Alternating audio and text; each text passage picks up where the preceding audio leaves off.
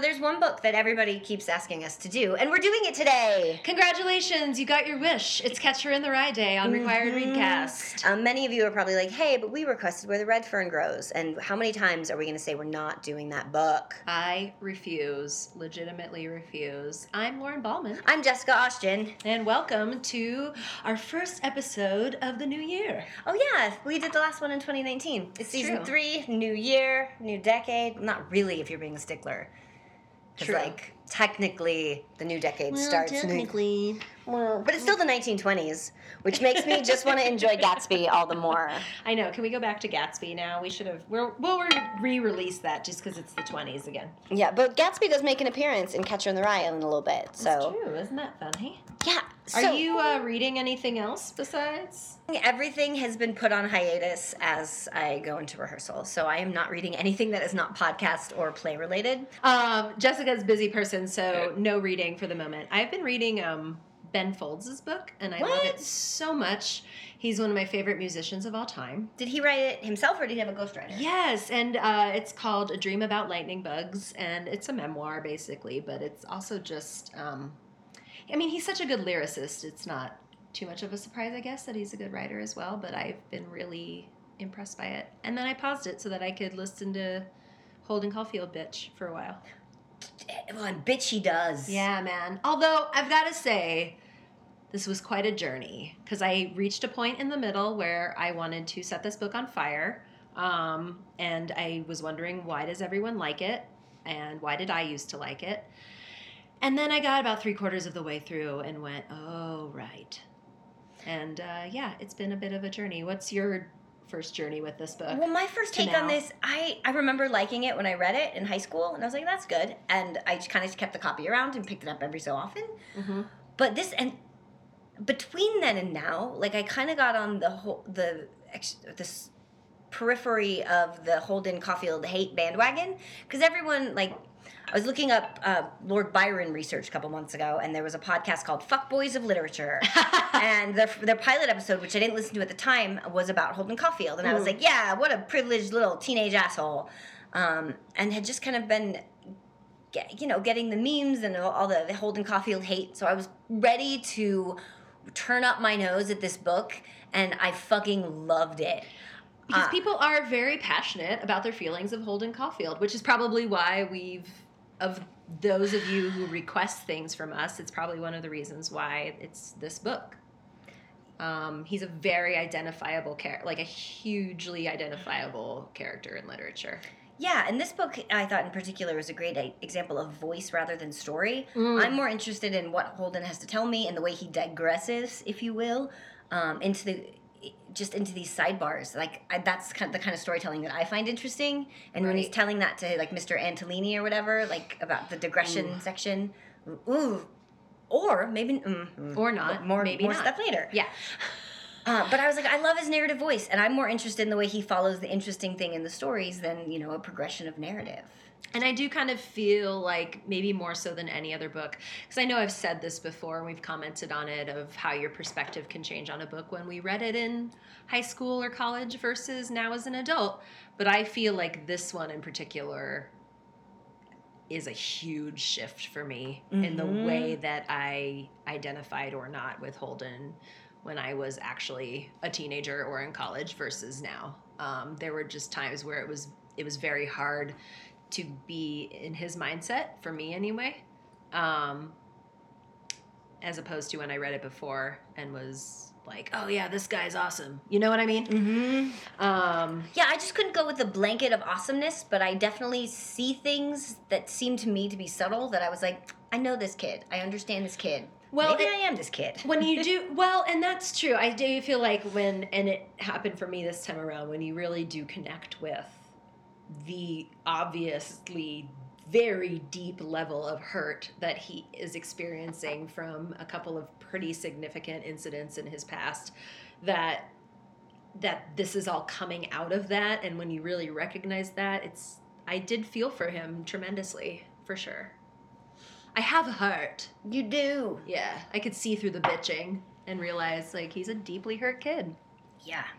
And nobody's really paying attention to it. Nobody's really helping him, and nobody's trying to to see why he's so upset, which I think speaks a lot to the time period too. This was not an age of like, oh, tell us your troubles, child. It's more of a get over it, move on kind of a situation. Yeah, but well, we'll like, get into all of that stuff, I'm sure. Like Phoebe tells him when he comes home, Oh, she's yeah. like, Dad's gonna kill you.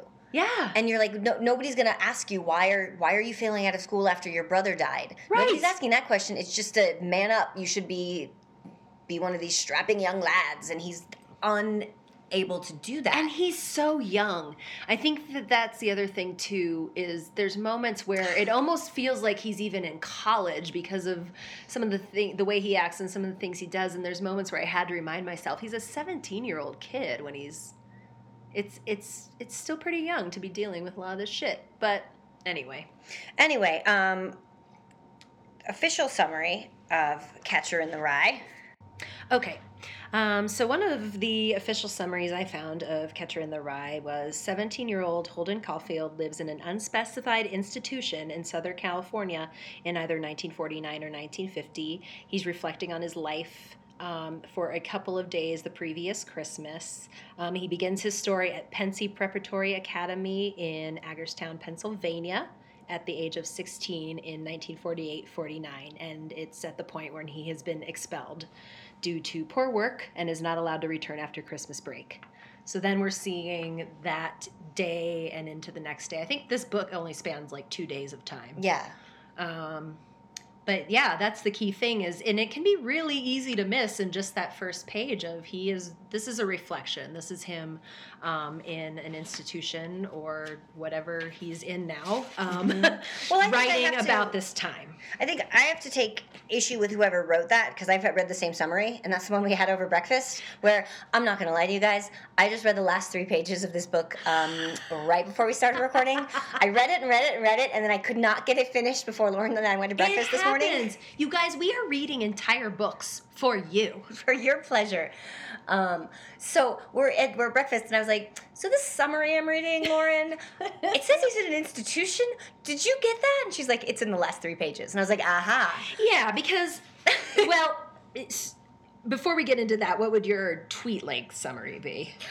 My tweet length summary would be traumatized teenager wanders the cold winter streets of New York in a rad hat. Mine would be everyone and everything's a goddamn phony. A crummy phony.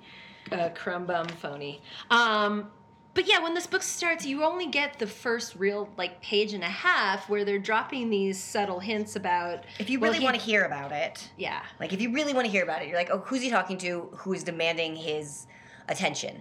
Demanding that he tell this story.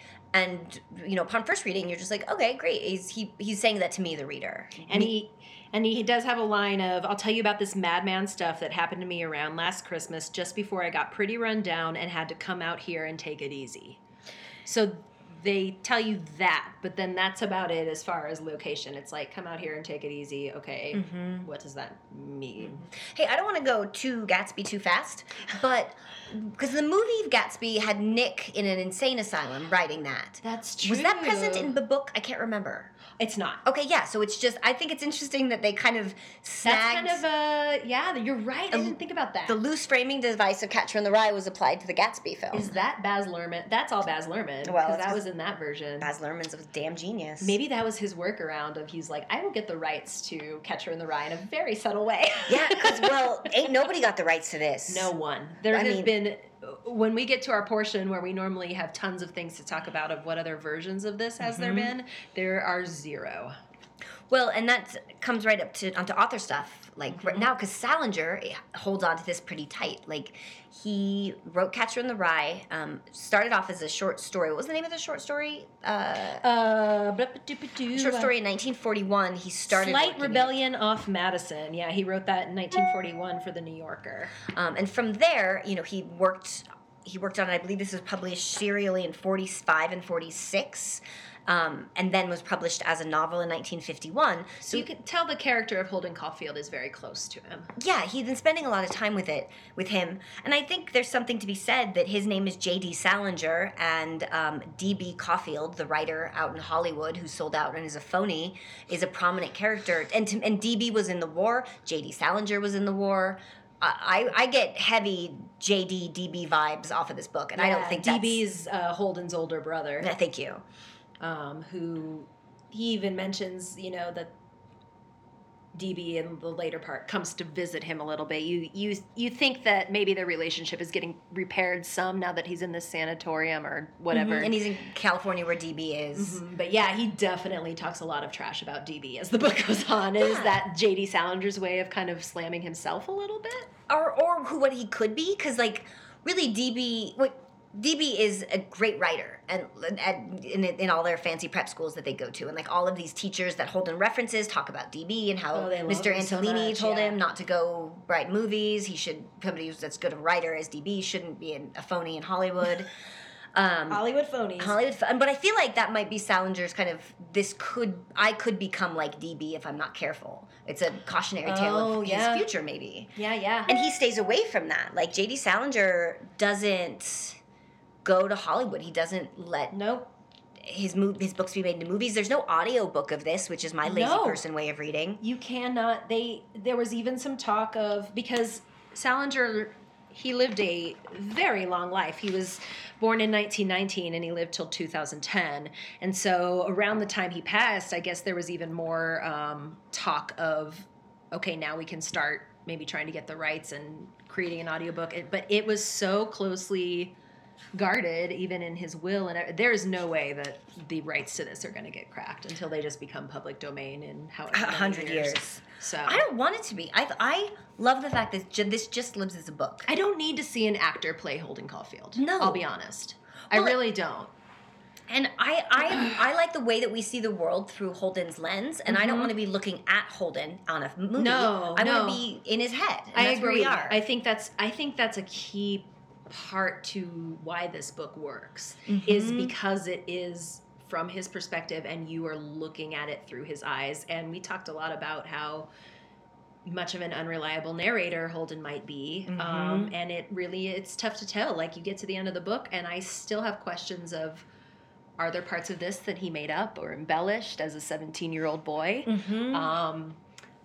But I think all of that comes from consuming it in a written way. I think seeing it in a movie would completely alter the way that the story's told. Yeah. I think except for some very finely crafted movies like Fight Club, etc., unreliable narrators are tricky to deal with. Yep. Because when you see a picture on film, you go, well, that is reality. I'm looking at the reality of that image. This is a document of accuracy. But Holden is embellishing, tweaking, viewing things through his teenage eyes. And he's looking back on it, too. He is recounting this. So there's already, like, the separation of time, plus however he might be as a person. Well, I think when he's recounting it, it's probably a couple months after this Christmas, because he's going to a new school in the fall, he says. Oh, okay. So it's maybe only a couple of months removed. But still a couple of months. That's true. Also, he was shitty or wasted on that night in New York. Yeah. So he was drunk. Traumatized from past experiences that he hasn't dealt with, clearly. Yeah. So at the top of the book, we find out he is writing this as a reflection in some unknown location that we gather is some sort of psychiatric institute or sanatorium. Or that's hinted at the top and then it's cemented at the back. Exactly. And he, it's just before Christmas, he has gotten kicked out of the fourth school that he has now been expelled from, Pensy, and that's a all-boys school in Pennsylvania. And he has not told his family yet. There's, some scenes of stupid shit that happens in the dorm and with these two other guys, Ackley and Stradlater, who live there, and all of that stuff. But basically, Holden's coming up with this plan that kids aren't going to be home from Christmas break until Wednesday. It's now, Saturday? He's decided he's going to leave early and just go into the city and kind of fuck around and have some time off before he goes home and inevitably gets immensely chewed out for getting kicked out of another school. Well, and that's how you know it's definitely not 2020, because the fact that he can get kicked out of school and he imagines the letter is going to arrive home on Wednesday, the same day he arrives home, and that he can just take a train to New York and chill in the city for a couple days as he's At married. the time, he would have been 16. Yep, as a 16-year-old child with some money in his pocket. Yeah, he's got like $20 or something, and he's gonna go stay at shitty hotels and go out and drink. And he does. Holden has some patches of gray hair, which he talks about a lot, and he's a very tall boy, so apparently that makes him appear older than he is. And he smokes. He's also a heavy smoker. So all of these things combined allow him to get drinks at bars and such. Yes. And it's actually that kind of stuff continually cracked me up. Like the will he or won't he get booze at this certain place. Yep, some place will only serve him Coke. Some places are like, fuck it, we don't care about IDs. It's 1946. No, or 48 or 49. No one cares. Are you at least 12? Here's your gin. Can you drink not out of a straw? Here you go, kid. But before he leaves, there's got to be some random roughhousing and bullshit going on in the dorms, and that's when we meet some of the other boys who live there, and they are just boys. Well, they exemplify Stradlater and Ackley are like these two social spheres that I think Holden talks about a lot, because he always talks about like the phonies and the assholes and the jerks who are like Stradlater, who are good looking and popular and Clearly come from like a really rich family. He despises people like that. And then there's Ackley, who he doesn't like either, but who's a little bit lower in status, who's like a pimply kid, who has no friends, who has weird breath, and nobody ever wants him around. And Holden doesn't like Ackley. He doesn't like Stradlater, but he also like feels sorry for Ackley that people like Stradlater judge him and won't let him into like the secret fraternity or whatever. It's really weird with Holden in that I feel like for all the trash talk he espouses, he also has this very weird and very true level of empathy for like the underdog, for anyone who is low status, that really comes out, that you can tell is a very genuine part of his personality, but sometimes it just gets really overshadowed by all of the shit he talks. But he has these moments like with Ackley, or like later that scene with the nuns, and these moments where you can really see his like bleeding heart. It's just he stamps it down so much, I feel like, because of thinking everybody else is phony. He's got this big a lot of bravado that he puts up. Yes. And he's even doing it in this, where he's like, they're phonies and I don't like him, he's irritating, he's an asshole, but I feel sorry for guys like that. Yeah. And then then he'll say like times he feels sorry for guys like that, but times he never stuck up for him, or he never thinks he would. And then he does this so many times, is he'll make a statement and then give himself an out. Like, well, I was going to go up and say hi to her, but then I didn't feel like it. I was going to give her a call, but then I didn't want to. So he says these grand ideas that he'll back down from, and he'll be like, whatever, I just didn't care. And he talks about how he should give old Jane Gallagher a buzz for like on and off for 50 pages, and he never calls her. He's obsessed with Jane. Like, if that happens, I wrote down as page 30 is the first time he talks about Jane Gallagher. It's this girl he like they like held hands and stuff, but they never really dated, and Stradlater's gonna take her out on a date, and it makes Holden so upset. He is so riled up. He stays up all night, waits for him to come back from the date, is obsessed with it. And it's in this weird, like, is it because he's jealous? Is it because he knows that Stradlater's this kind of turd who fools around with girls and goes too far, and he's worried about Jane, his friend? Is it because... But he has those moments where it's like, yeah, but Holden, you never really did anything about it. Yeah, you never asked Jane out. Like, you never... Because, I mean, he met her and he liked her at the country club. The Caulfield family is well off. By the way, the Caulfield family is well off. And you find it out in bits and pieces. Like they really, and you can tell Holden has this kind of weird stigma about the fact that, I mean, they're clearly live in like Central Park West. Because later when they visit the apartment, and with its proximity to the museum and everything like that, like, they clearly are like Upper West Side folk. Yeah.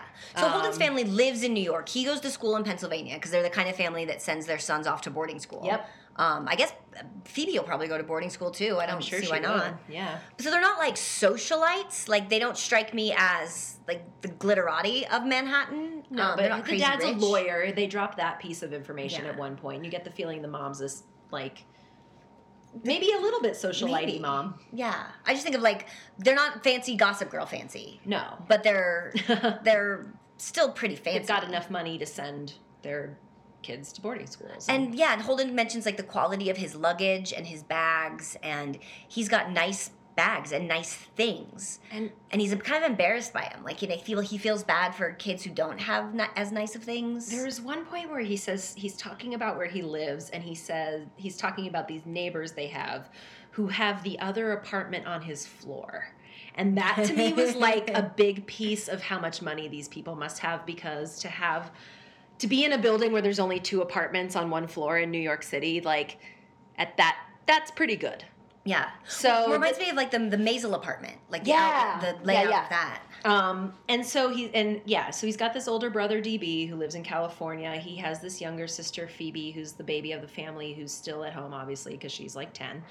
And then when Stradlater's leaving to take Jane Gallagher on a date, he asks Holden, "Hey, will you write this essay for me?" And that part's funny because Holden's like, "Dude, I just got expelled from school. You want me to write your essay?" Right. But then he's like, "Well, English was my best subject." And he didn't get any indication of what it was supposed to be about, just that it was supposed to be descriptive. And he ends up writing this whole essay about his brother Ali's catcher mitt. Oh. And his brother Ali, you find out, died when Holden was only 13. His brother Ali died from leukemia. And had all this poetry and stuff written on his catcher mitt, and seems like he was a really neat little kid, and that Holden clearly loved him a lot. And he'll do that. He'll drop these like emotional bombs where you can tell this is something that is really sticking with him and really hurt him. He talks about how the night he died, he went in the garage and broke all the windows with his hand, had to go to the emergency room. Yet it's clearly not being dealt with. Yeah. There are multiple times in this story that mental health care comes up. Mm-hmm. Somebody's dad's a psychoanalyst, says you should go see my dad. What's that guy's name? Luce, that he met. Oh yeah, the guy he met for this. Yeah, who's like drinking dry martinis, right? And he's like 21.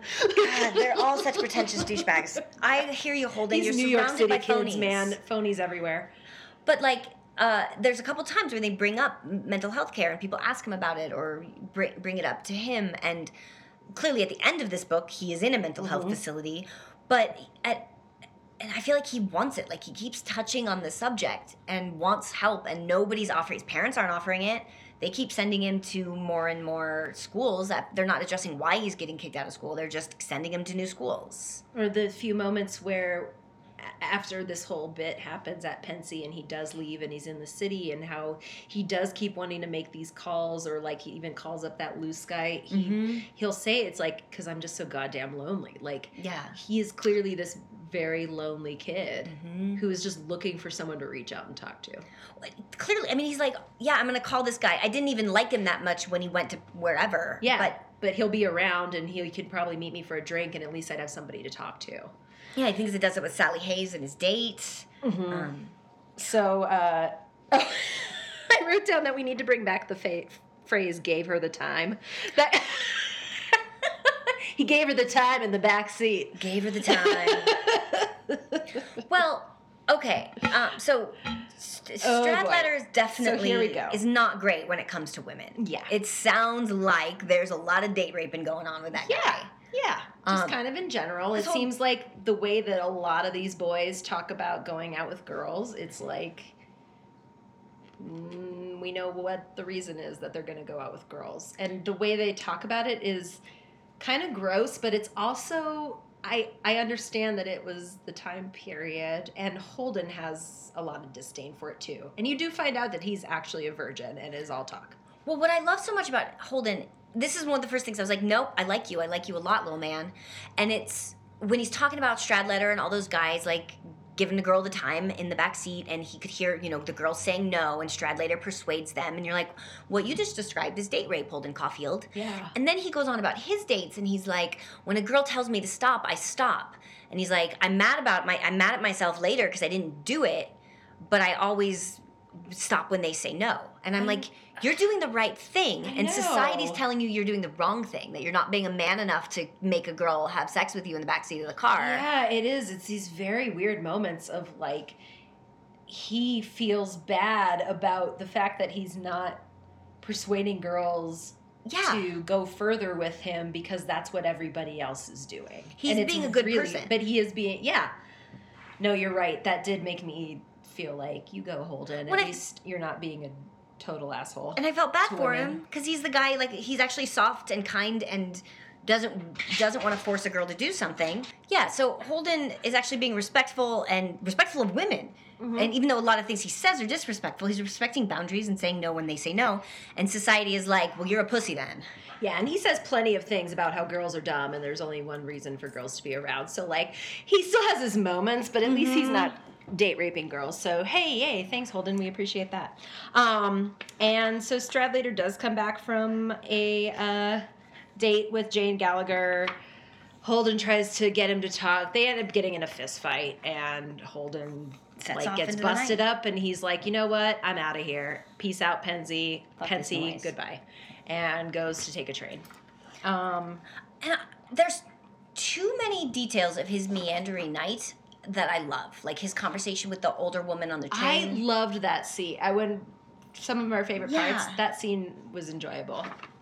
So the gist of the summary, because I think we should jump into favorite parts. Because the thing about this book is that you can do a summary of Charlotte's Web, and you're like, and then they went to the fair, and then Charlotte died, and then baby spiders. But this just, every moment of plot spirals into a deeper sort of dive of the story. Right. It's Holden recounting 2 days of being drunk, and being drunk for a lot of it in New York City. So basically trying to do a plot summary of that is rambly at best. Mm-hmm. So that's a great idea. What were some of your favorite parts? I'm going to get the gist of the gist of the plot. Yeah, so basically the wrap up of the plot is he takes a train to New York, he stays at a seedy hotel, he tries to get a prostitute, that does not go well, he ends up going out for drinks, he meets up with some folks, he visits his sister, and at the end his parents do catch him and he is sent to a mental institution. That's the plot of Catcher in the Rye. There you go. That's there you go. 60-second summary. But no, like everything is so much deeper. Exactly. So as far as favorite characters that we meet, we talked about Holden, we talked about Stradlater with Ackley, the mom on the train. He goes to 2 of his professors' houses, which I find so interesting. Yeah. And he knows their wives, like they know him. For someone being expelled from so many schools, he gets oddly close with certain professors. Yeah, and they know him well. And I guess they probably knew his brother too. But if he's getting suspended from school or expelled from school to school, I feel like DB didn't get expelled. So DB just went to one. Yeah. Anyway, DB made it all the way through one school. That's why he's the good son. Mm-hmm. No, it's Mrs. Morrow on the train. I love her. And the funny thing with that is he starts it off with a lie and tells her he's this other kid that her actual son really knows, and then he immediately regrets that he lied to her because he feels like she was a nice woman. And this is just a typical Holden moment of him lying and then immediately being like, oh man, I shouldn't have done that, but still carrying on with the lies. Yeah. Which is something he does a lot. I think it has to do with, he puts up this false front of a lie just to be clever or whatever. I'm going to trick her, or I don't really feel like saying my name.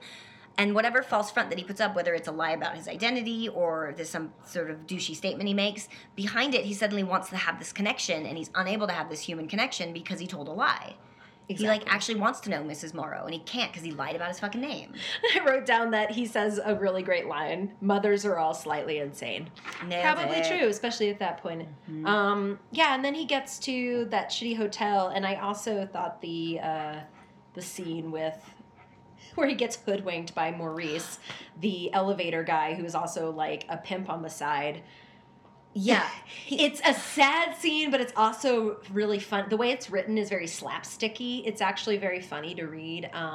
Basically, Holden comes back for the night, and this elevator guy is like, hey, man, you want to show a good time? I could send a girl to your room. Because everyone thinks he looks older. $5 for a throw, $15 till morning. And so he's like, I'll just take the throw. Great. Sends this prostitute to his room, this woman named Sunny. Holden finds out that he discovers that he's not even interested in having sex with her anymore. He just really wants someone to talk to. So it's kind of sad. Goes to pay her $5, and she's like, no, it's 10. And he said, nope, they told me 5. Pays her the 5. She leaves. Well, then Maurice comes back, and they're demanding $5 more from him, and it turns into this whole scuffle. And it's just... it's sad and funny, and you feel bad for him, but it's also like, Holden, what did you think was gonna happen? It's a crazy scene. You feel bad for him, but from the get-go, you're like, don't take that. Don't Dude, you're say in no. over your head. But this is one of those moments too where I think you see, like, you think you're much more of an adult than you actually are, Holden. Mm-hmm. Like, this, you know. Anyone should be able to tell you that the seedy ass hotel you're staying at is not a great place to pick up a reasonably priced prostitute. No. Because they're gonna change the price on you, and then they're gonna beat the shit out of you. Exactly. You knew it from the get-go, Right. and you were unable to warn him because he is a character in a book and he's not a real person. And you would think they would have cut him a deal because he didn't actually have sex with her, but no, apparently that makes them want more money. Yes, you still have to pay $10 to not have sex with a prostitute. So speaking of Holden just going around spending money left and right, he's taken a lot of cabs all around New York, and every time he takes a cab, he's like, shouldn't have taken a cab. I need to conserve my money. But I took it anyway. So he's going through money like it's water. Yeah. And he sets a date with old Sally Hayes. Haynes or Hayes?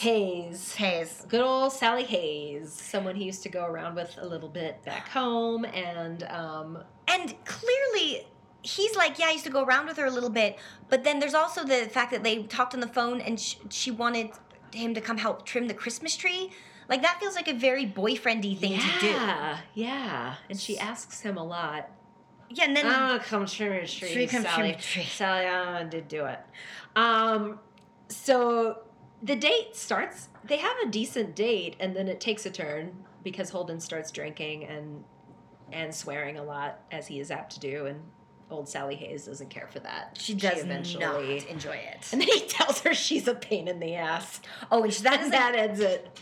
I like that. That's like, she's like, no boy's ever said that to me before, and it was like, well, she sounds like a pain in the ass. Sally, I have a feeling you're going to be hearing that a lot. Queen of the phonies. Queen of the phonies, Sally Hayes. Everybody in this book is a phony or crummy. And I just love the way he spells both of those words. Although I very much enjoy that Sunny the prostitute was the one who got to say crumb bum. Yeah. She's the one who called him a crumb bum. I enjoyed that. We do find out that one of the things Holden Caulfield actually liked is the book The Great Gatsby. Which was delightful. He got a kick out of him calling people old sport. Which, so did we, Holden. So did we. And Holden, where old sport is Gatsby's catchphrase, crummy phony is yours, and it's just nice that you both have something in common. And we also know that he very much likes his little sister Phoebe. Mm-hmm. And so a lot of the buildup is he really wants to call her, he really wants to see her, but he knows he can't call the house because that would alert his parents to the fact that he's out early.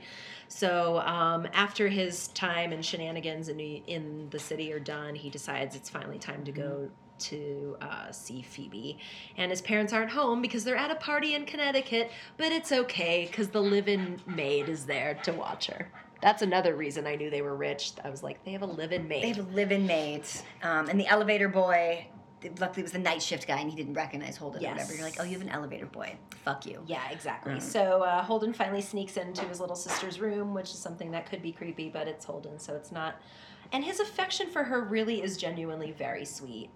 She's 10 years old. She sounds like she's a neat little kid. He flips through her journal before he wakes her up, and she's writing Phoebe Weatherfield Caulfield, and he's like, her middle name is Josephine. Yeah. What is she talking about? Which, by the way, Little Women, maybe. Good job. But then he wakes her up, and she is very excited to see him, and they just start having a talk. He finds out she's going to play Benedict Arnold in the school play. Again, adorable. Phoebe is adorable. And I like that she asks Holden, she's like, I think this was my favorite part of the book, when she was like, what do you like? This is that moment. This is that paragraph I was talking about. Because, yeah, Phoebe asks him, what is, you're complaining all of the time. What is something you actually like? A 10-year-old child says this to him, astute. And he immediately, in his mind, starts thinking about a moment where a kid at one of his other schools that he got expelled from committed suicide. I don't know and to me, that was where I really connected that so much of his inability to like anything is rooted clearly in these painful incidents of his brother's death, and now this one we're learning about that I think it has crushed his ability to like anything. Well, yeah, because the kid who died in the turtleneck was bullied. James Castle. James Castle wouldn't take it back. He said something about another kid. He called another kid conceited, and he wouldn't take it back. And he was like a skinny little kid. And the other boys went into his room and tried to force him to take it back. James Castle wouldn't. They beat the shit out of him, and he still wouldn't take it back. And to escape from the bullies that locked him in his own room with them, he jumped out the window to his death. And you're like, well, no shit, Holden. No wonder you have all these strong feelings about the underdog and these phony bullies. Because, yeah, you're watching all these people get picked on. And picked on so much that he died. It's so sad. It's awful. And the way he describes it, the way he describes him jumping out the window and then looking down and seeing him it's just really sad. But yeah, she asks him what he likes, and he says, one thing I like a lot or just one thing I like? You like a lot. All right, I said, but the trouble was I couldn't concentrate. And he talks about all he could think about were those two nuns, and then he says, and then this boy I knew at Elkton Hills. Mm-hmm. And he immediately goes into this descriptive paragraph about what happens with him and the suicide, and then it cuts back to Phoebe saying, you can't even think of one thing. So it's a really interesting moment. Yeah, and he's able to be like, I like hanging out with you and horsing around. And Phoebe's like, that's not a thing. That's... Yeah. And so he decides he's got to get out of the house because they hear the parents coming home from the party. And Phoebe's trying to get him to stay, but he's like, no, I can't stay here yet. They can't know I'm back. So he ends up going and calling this former teacher of his, Mr. Antolini? Antolini? Yeah. Yeah, Mr. Antolini. And he says, yeah, come on over. My wife and I are up. And we know you. And so he goes... But why I wanted to get to this part was this. This is one of those moments where, do you think this incident really happened the way that it did? Or do you think this is one of those moments where Holden's embellishing? It's very hard to tell. He kind of illustrates it as that this teacher makes a pass at him when he's sleeping. And it's just really hard to tell. I believe him. Yeah. But I don't know. And I definitely get a creepy vibe from the way he describes the teacher. But yeah, I mean, he's definitely drinking heavily and waking up and patting him on the head in the middle of the night. Yeah. And you're like, well, that's creepy and weird. But was it more than that and Holden didn't want to say it? Or did it not happen in that way? I don't know. It's just a definitely unreliable narrator. Mm-hmm. And it clearly shook him up because he left. He didn't go back to that teacher's apartment. Yeah. But you're like, how much of that is the fact that you were just out all night drinking and you're 17 years old and you're also super depressed and you don't trust anyone? Yeah, because was this more of a parental or like father figure type of move on the teacher's part? Yeah. You don't know. Or did he get up in the middle of the night and go to the bathroom and go, that's my student. I wish him well. I'm going to pat him on the head. Oh, one thing we didn't touch on, where the title comes from. Oh, right. The body meets a body, or a body catch a body coming through the ride. Yeah. He hears it earlier. This little kid's reciting it when he's just walking down the street in New York. Although it turns out he's reciting it wrong, and then Phoebe's the one who points out to him, it's catch a body. Meet a body. It's meet a body. It's a poem.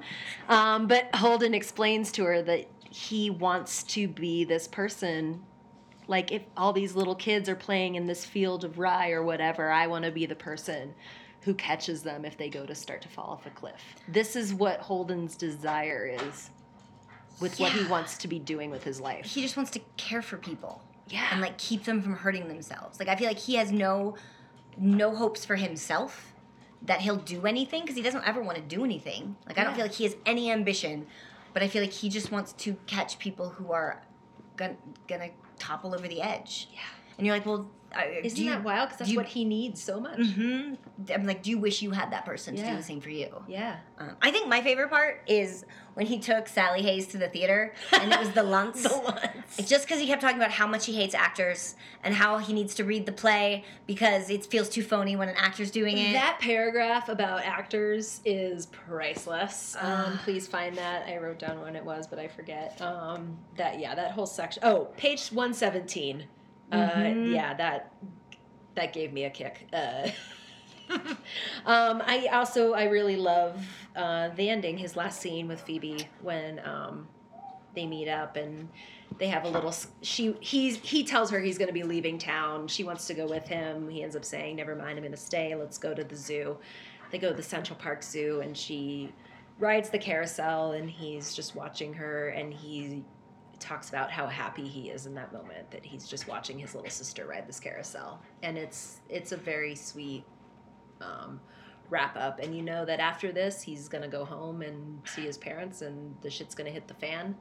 But you get this nice moment before that happens, and we don't see that happen. That's pretty much the end of the book. Yeah, the epilogue picks up. He's like, I went home, I got sick, I got sent out here. And that's pretty much, he just kind of glosses right over it and doesn't dive into it. And I like that we don't have to see it, because we all can kind of think about how bad it is going to be when he gets home and how much trouble this kid is in. And if this was finally the point that pushed his parents to send him somewhere, then it was bad. Well, something's very wrong with Holden Caulfield, because like he passes much. out towards the end of the book. He hurts his arm a little bit. I mean, the kid smokes like a chimney. His smokes like a lungs are chimney. destroyed. He's drinking a ton. He's got anxiety and depression, and clearly he's having panic attacks. Like, he definitely needs to be taken care of. I hope they found the correct cocktail of prescription drugs that Holden Caulfield desperately And they did not needs. need to give him electroshock, because it is the 1940s, 50s when this happened. So that's true. I don't you want hope that. you hope his institution isn't super duper scary. Who were some of your favorite characters? Oh, I liked Sally Hayes, the Queen of the Phonies. She's so silly. She's a dipshit. I think Holden's my favorite. I really loved him. And I'm interested in what he has to say, and I like his digressions, and I understand his worldview. It might be just because I'm around teenage boys too much. That's true. But it's I'm very specific. It's an interesting mindset, and one that's hard to tap into. I feel for him. Yeah. I was like, I see you. I see what you're trying to do and the shit you're putting on top of it, and I'm so sorry for you, buddy. I'm so very sorry for you. Yeah. I'm a huge fan of Phoebe. I think she's my favorite. She's great. She's a great little kid. Like, you see why he says that about her so much. Mm-hmm. And I found myself thinking of, like, what must her perspective of this family and this life be like? She's the last one now left in this house. She keeps seeing her brother get expelled. Her other older brother left. One of her brothers died. And she's this smart little astute kid who's playing Benedict Arnold in the school play. Yeah, she's miraculously well adjusted for being in this family. Yeah, and who knows, that might change, but when she becomes a teenager, but we'll see. My Sucks to Your Assmar award probably goes to Stradlater, just because he was a fucking turd, and I really don't like to think about what direction his life was going in if this is how he treats people. Not a fan. Yeah, no, he's an asshole. He gets my Sucks to Your Assmar award too. He's just gonna grow up to be an asshole, and he's gonna have kids who are baby assholes. Oh, he's gonna turn into Brent on The Good Place. Oh, he is. He's gonna be, maybe he'll die on his own plane. That sounds good. Yeah, bye, Stradlater. It wasn't in any other media. You cannot find a version of this in any other thing because there isn't one, which is very weird. But kind of great. It's kind of great. It was meant to be a book, and because of Salinger, we have to allow it to just be a book. And that's cool. That is my disc question for you, though. Who would you cast as Holden Caulfield if you had to? I would cast the kid from End of the Fucking World, who plays James, and I'm going to Google his name right now. I love him in that show. He's a little Brit, so not American. But who would you cast? I would have, because of who I am and my love of Leonardo DiCaprio, I think he could have played this when he was young. Like, I think if they, shaved his head and got, he could have played angsty Holden. He totally could have. The name of his kid is Alex Lothar, and he was on End of the Fucking World and that episode of Black Mirror where they had to run errands because they were being blackmailed, and he got caught watching kitty porn. Right. It's that kid. Cool. Yes. Present day, though, I think the kid from Stranger Things, who is the one that dates Eleven, and now he's, in lots of stuff. I can see that. I think if we gave him some gray patches in his hair and a hunting hat, I think he could do it. What about a young John Mulaney? Oh, man. So this is my new theory, is that this family is the Mulaney's. I would love to know how John Mulaney feels about this movie. Comedian John Mulaney, if you're listening, can you let us know if this was what your life was like growing up, minus maybe some of the terrible things? Tweet us, be like, he talked about this in a special. Have you guys not watched Maybe Then? We'll be like, no, we didn't. Thanks, Dix. What's your disquestion? My disquestion is, out of all the books we've read, who do you think would get along with Holden Caulfield? Who would be his friend? Ooh, that's a great one. I feel like he'd have better luck having a female friend, and I really think someone like Jo March would maybe be able to crack the Holden Caulfield code. Oh, I was going to say Charlotte from Charlotte's Web. Oh, just helping him out. He walks in and just is radiant in his room, and he's like, "Thanks, Charlotte." She'd be like, It's phony. She writes phony in her web. I want to see that. Just written in a spider web. Phony. Oh my God. He'd dig that. He'd dig that. Yeah, but I think you'd get along with Jo. Jo would just smack him around a lot. Yeah, she'd be like, knock your shit off, man. Maybe, but I wonder if like he hung out with the March family. If then like Beth would crack him, and then Beth would die, and then it would just be this whole fucking spiral that gets worse and worse and worse. That's true. Yeah. So I love Holden's hat. I mentioned that in my summary. Yes. He's a deer hunting hat, but it's a people hunting hat. I hunt people in this hat, and I'm Yeah. like, that does not fly in 2020. That's not a good that's creepy as fuck. joke, but back then I kind of love it. Like it's dark and weird, and it's exactly what his weird teenage brain is coming up with. Yeah, and it's so symbolic of this book. People who know this book associate that red hunting cap for sure. So why did we have to read this? I read this really cheesy quote that somebody who wrote like a big analysis of this book was that reading this book as a teenager is important because it teaches you that you're going to have to let go of childhood innocence. And so it's important to read this book at that age because then it prepares you for that. I don't necessarily go so into that, but I do think that it's a good book to read to get more into that mindset of what could be happening to you when you're a teenager. I think it's something that you can connect to. Well, sort of like Outsiders, where it's interesting to them because it's a good narrative voice for them. Could not picture Holden Caulfield hanging out with. No, they would Outsiders. not. I mean, and this too, like Pony Boy's voice was so much more simple than Holden's. Yeah. But I think it's because kids will relate to it because it's about their age, but it's not for them. No. It was not written for them. No.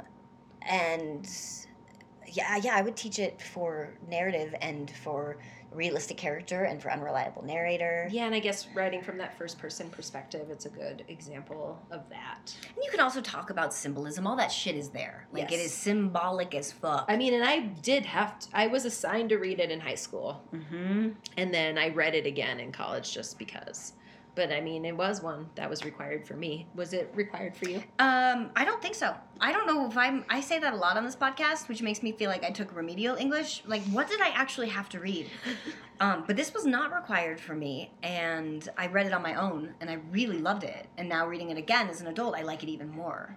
Yeah. I just think it's a great example of point of view. The way that Holden Caulfield sees the world is very different than the way Pony Boy Curtis sees the world, or Yes. the Lord of the Flies boys, or whatever. And this is similar times. Mm-hmm. Because Outsiders was early 50s, wasn't Yep. it, that it came out? Yep. Yeah. So yeah, similar people and just the complications of the human brain. And the Mhm. fact that Salinger dives in there. He Yeah. goes real deep into Holden's brain. It's true. And he wasn't afraid to show that what can happen to anybody's brain, but especially an adolescent when they're not dealing with certain traumas they experience. And these were also kids who, we didn't even touch on the war or anything, but these were also like, it's shocking to me when I read something from this mindset and think this is the age of kids that were getting sent off to war. Yeah, DB was in the war, and the Yeah. army was just terrible, and the army was like worse than the Nazis. Or he's like assholes in both armies, and you're like, Jesus. So, but please, if you have any more thoughts, we know this is one that a lot of people wanted to discuss. Please tweet at us, #RRCatcher, or you can find us on Instagram and send us any comments, REQ Readcast. We would love to continue the discussion on this one.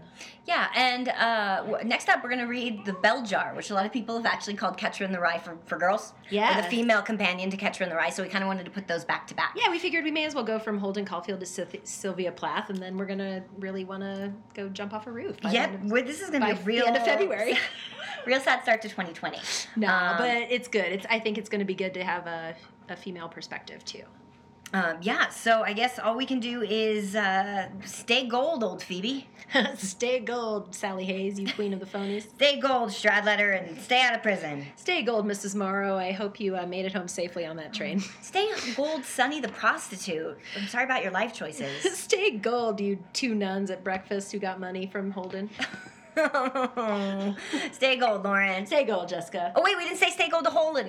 Stay gold, Holden. Stay gold, Holden. You goddamn son of a bitch. Crummy phony. All right, stay gold, bookworms. Thank you for listening to Required Readcast. If you enjoyed the show, head over to iTunes, subscribe, and leave us a rating and/or review. We're also available on Stitcher, Google Play, Podbean, or wherever you get your podcasts. You can also like us on Facebook and follow us on Twitter and Instagram at REQ Readcast. Required Readcast is produced by Sexpot Comedy. Theme music and lyrics by Max McEwen and Noah Evan Wilson. Vocals by Aaron C. Willis. Stay gold, bookworms!